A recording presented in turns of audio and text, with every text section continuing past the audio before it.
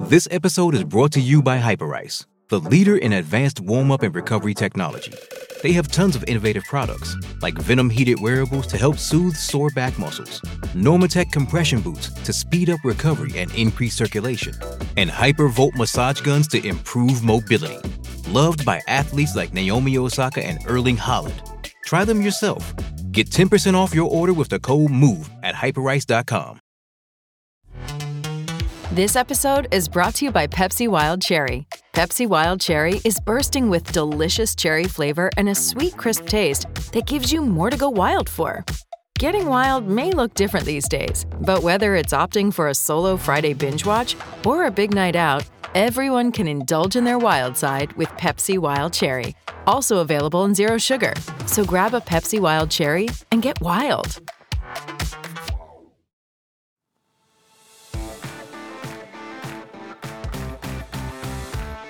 Welcome into the new PFF NFL Daily. Here's a recent snippet from the PFF NFL podcast. You want to get into this? Let's get into this. Explain the grade deal. Okay. So what happened? Why are we explaining this? Well, okay. Well, let's. So the main account, as so often, gets us into trouble. The main PFF never account. tweet. Hashtag never tweet. Yeah. Put out a tweet that was essentially just the best graded quarterback performances of Wild Card Weekend. Where is it? Here it is. So, highest graded quarterbacks, Wild Card Weekend. Jordan Love, 92.5. Matthew Stafford, 88.5. Josh Allen, 88.0. Patrick Mahomes, 88.0. Which, of course, omits the CJ Stroud performance that was so impressive statistically. So, JJ Watt retweeted that. Now I've muted that conversation, so I need to find JJ Watt's tweet. There it is. This is what happens when you try and grade football players with an algorithm. ... CJ Stroud's performance was, quote unquote, graded a 77.8. And people treat this shit as gospel and then facepalm emoji. So essentially, JJ Watt is like, well, this is what happens when the computer spits out a grade. This is dumb. This is wrong. These people are idiots. And people treat it like it's gospel. JJ. So that's his point. I replied to him saying, look, it's the fact that you think it's an algorithm kind of suggests you don't know anything about it. So maybe ask some questions before just firing off, tweets into the ether. Now, it's JJ Watt. He's quite popular. People didn't take that particularly well. So I have subsequently muted that entire conversation. Oh, you were getting attacked? Yeah. We made you, JJ. Mm-hmm. We made you. That was a joke. That was not serious. He's joking. Just joking. You were the one who had 20 plus sacks in a year. He did, however, quite like the PFF data when it was saying, hey, JJ Watt's getting a ton of pressures and, has an amazing grade. There are several tweets in the man's history where it's like, look at this. I'm great, But now it goes against what you believe, so you don't like the grading and, in fact, don't know what it is because you think it's just an algorithm spitting out data from from stats. We didn't make JJ Watt, certainly not. But the grades always loved JJ Watt, not just the sacks and the pressures and everything, but we always graded him well as a run defender. And, to the point where when we converted it to a 0 to 100 grade, we had to consider the fact that JJ Watt's grades were so far high and above everyone else, we didn't know how to properly account. We had to discuss how to properly account for that when throwing it onto a new scale back in about 2015 or so. So we've got a history of loving JJ Watt and his grading and the whole thing. The stat line for this is why it's under fire, Sam. Yeah. Because they had a near identical stat line. Jordan Love and CJ Stroud, both 16 of 21. Mm-hmm. 2-yard difference. Yep. Love 272, Stroud 274. Both had 3 touchdowns. Both had 0 interceptions. Both had the exact passer rating of 157.2. And then the PFF grade is going to be different. Passing grade for Love of 91.8 and for Stroud 77.5. Mm-hmm. So, what are the differences here? I think the biggest differences would be starting with CJ Stroud had a turnover-worthy play in there. Jordan Love did not. We had a dropped interception. A pretty bad decision by Stroud. I think it was early in the game. I can double check. Threw into double coverage. Yes. That's the first thing. They both had 2 big-time throws, so there's not a huge difference there. I would say that the biggest difference is two of Stroud's 3 touchdowns were, beyond his control. We had a screen pass, and we had a 77-yard touchdown on a wide open pass in the flat. I think that's that's the easiest explanation. The two just think of the biggest discrepancies there. Just think of the Brevin Jordan touchdown, right? Like that play alone. Forget everything else for a second. Just think of that one play. That is massively impacting C.J. Stroud's overall statistical output from this game, and it was just Brevin Jordan outrunning the defense. What was the final on? What was the yardage on that? Do you have 76? It? So 76. His only catch of the game. 1 for 1, 76 yards and a touchdown. He caught a ball, outran the entire defense as a tight end, and put a touchdown on the board. So one sort of difference between the two is yards after the catch.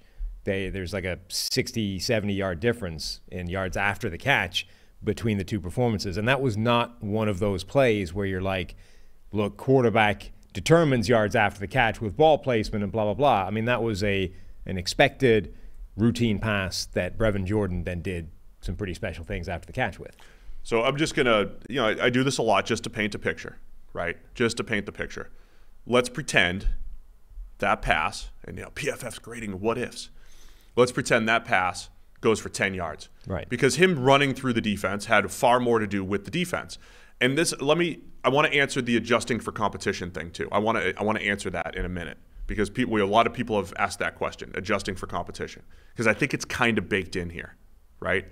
So let's just pretend that pass goes for 10 yards instead of 76. It would change, and C.J. Stroud gets the interception. It's not dropped; it's actually an interception. We're just gonna flip 2 plays out of 21 for C.J. Stroud.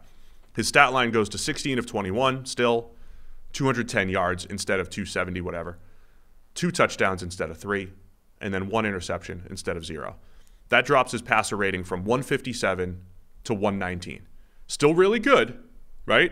But those 2 plays for Stroud, that happened where we're just like looking at the throw and the decision and saying, what does that deserve? What does that earn? Don't care what the result is. What does that earn? Change the results of those 2 plays just a little bit.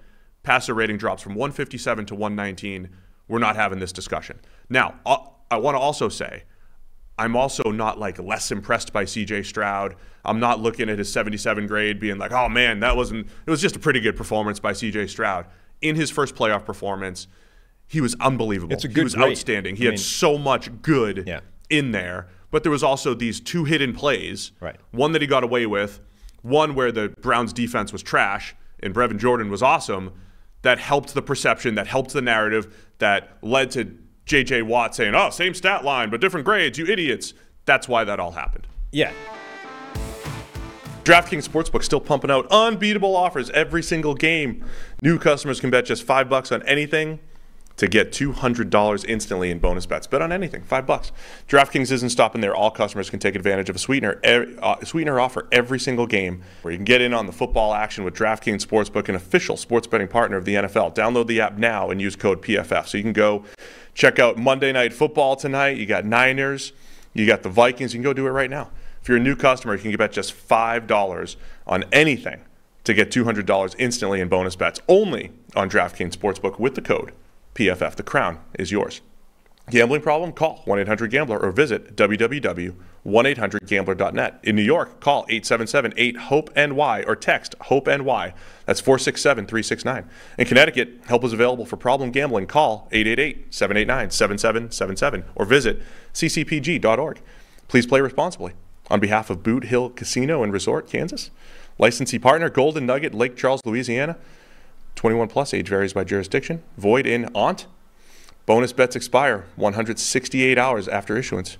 See sportsbook.draftkings.com/football.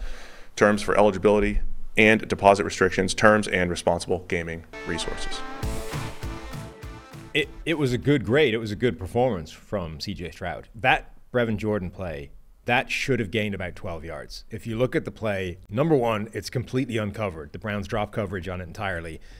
It's not the kind of play where the quarterback's throw location determines yards after the catch.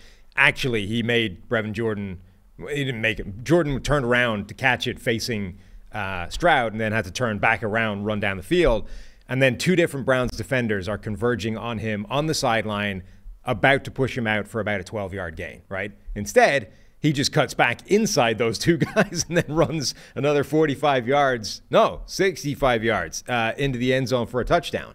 Like, that is a massive swing in this play, right? For something that was completely nothing to do with C.J. Stroud, essentially. But from that point on, this is why the nerds use those expected models.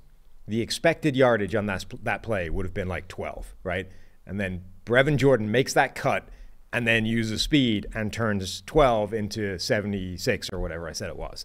So Stroud gets credit for that statistically, that extra yardage. So he gets 64 additional yards and a touchdown for nothing, for doing nothing on that play. That was a Brevin Jordan play, not a C.J. Stroud play. And look, the argument is always, well, this happens to everybody. And it does. It happens to every quarterback in the NFL. But the question is how often, and what in this specific scenario, because it doesn't even itself out every game. Right. It doesn't even itself out every drive.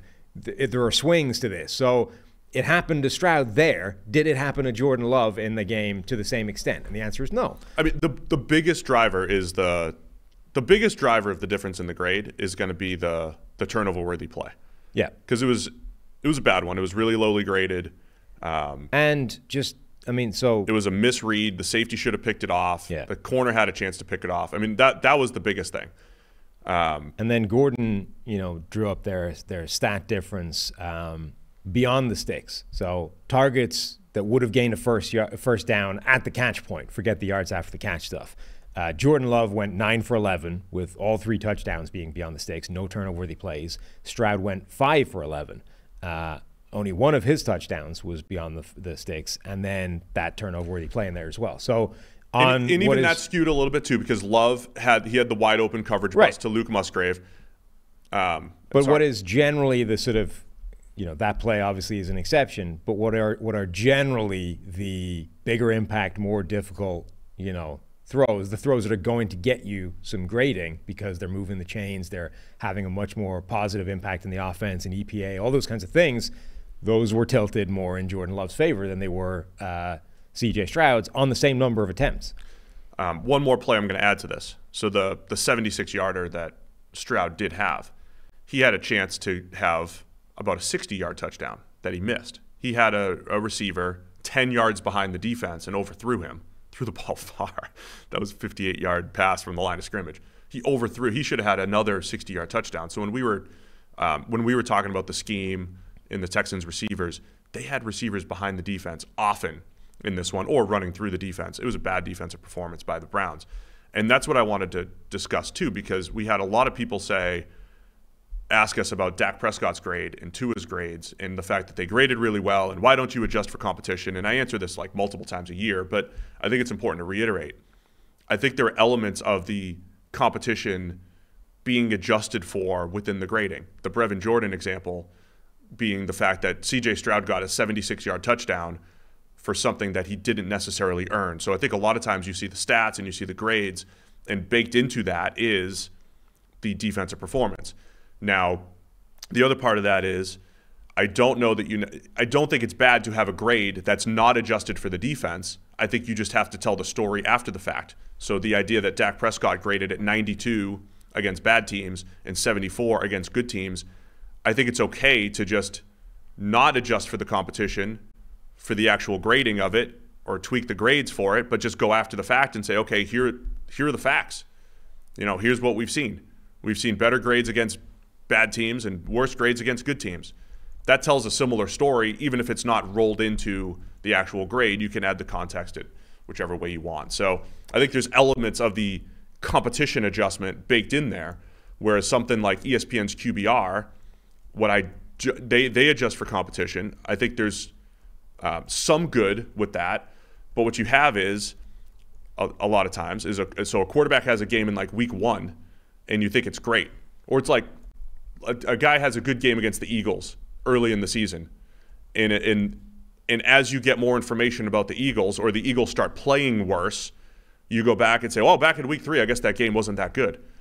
But it was. Like, it doesn't change the performance in week 3 just because you think that the Eagles are worse later in the season and that they've started to become terrible. So I don't like it because teams play at different levels at different times, and going back and saying, oh, we thought this guy was really good in week 2, but now we know in week 18 that it was a bad team. So it changes his week 2 performance. Right. Or there were different players on the field, right? Usually the team adjustments don't account for, well, they had 7 players. Like the Dolphins defense that Mahomes played the other day was not the same Dolphins defense that was playing in week 10 or week 12.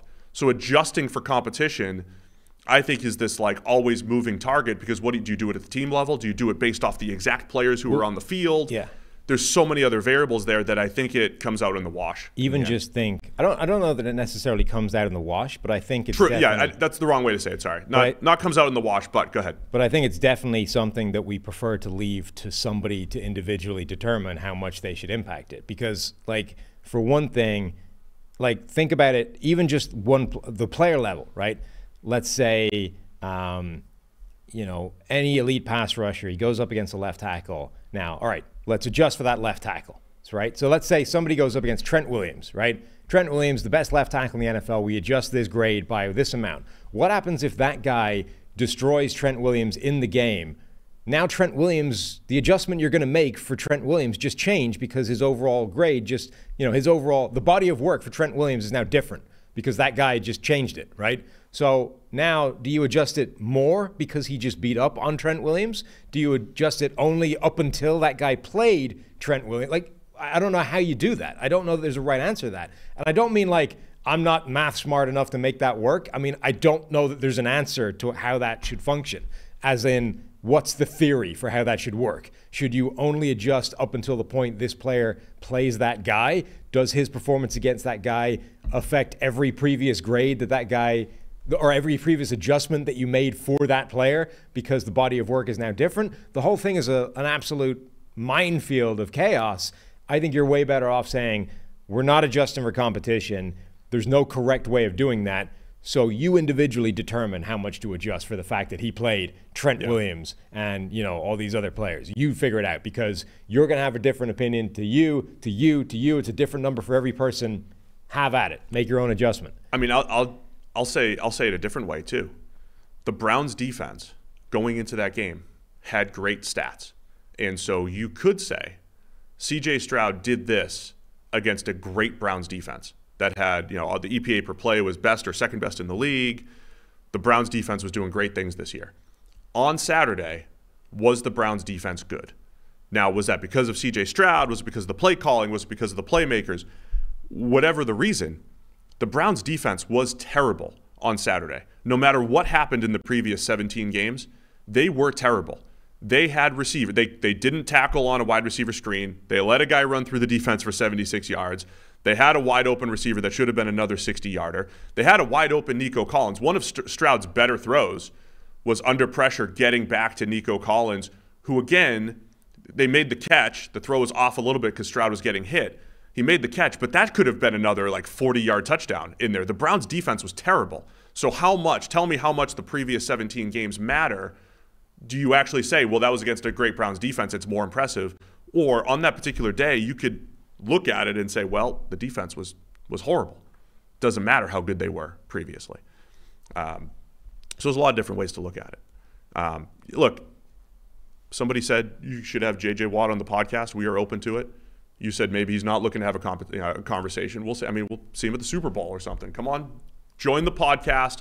Happy to have a chat with JJ. JJ Watt's one of the greatest players that's ever played this game. I would imagine he knows as much about football as anybody that's ever been on this show. And if Watt is interested in talking about how PFF grading works, or even having a debate about, where we don't get it right, where he thinks it could be better, any of these things, only too happy to have JJ Watt on the podcast anytime he wants to talk through it. But that tweet suggested to me J.J. Watt is not interested in an actual conversation about that. J.J. Watt just wanted to bloviate about a grade he didn't like, which is generally how a lot of this works.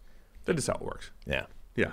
If the grade's good for me, or my right, I'll retweet it and talk about it and engage with it. Yeah. If it goes against something I believe, I'm going to say it sucks and these guys are just nerds sitting at a computer and they don't know what they're doing. So that was the tone of his tweet. If he in fact wants to engage and discuss it and get something productive out of it, welcome anytime he wants, but I very much doubt that's the case. These conversations are getting me tired, Sam.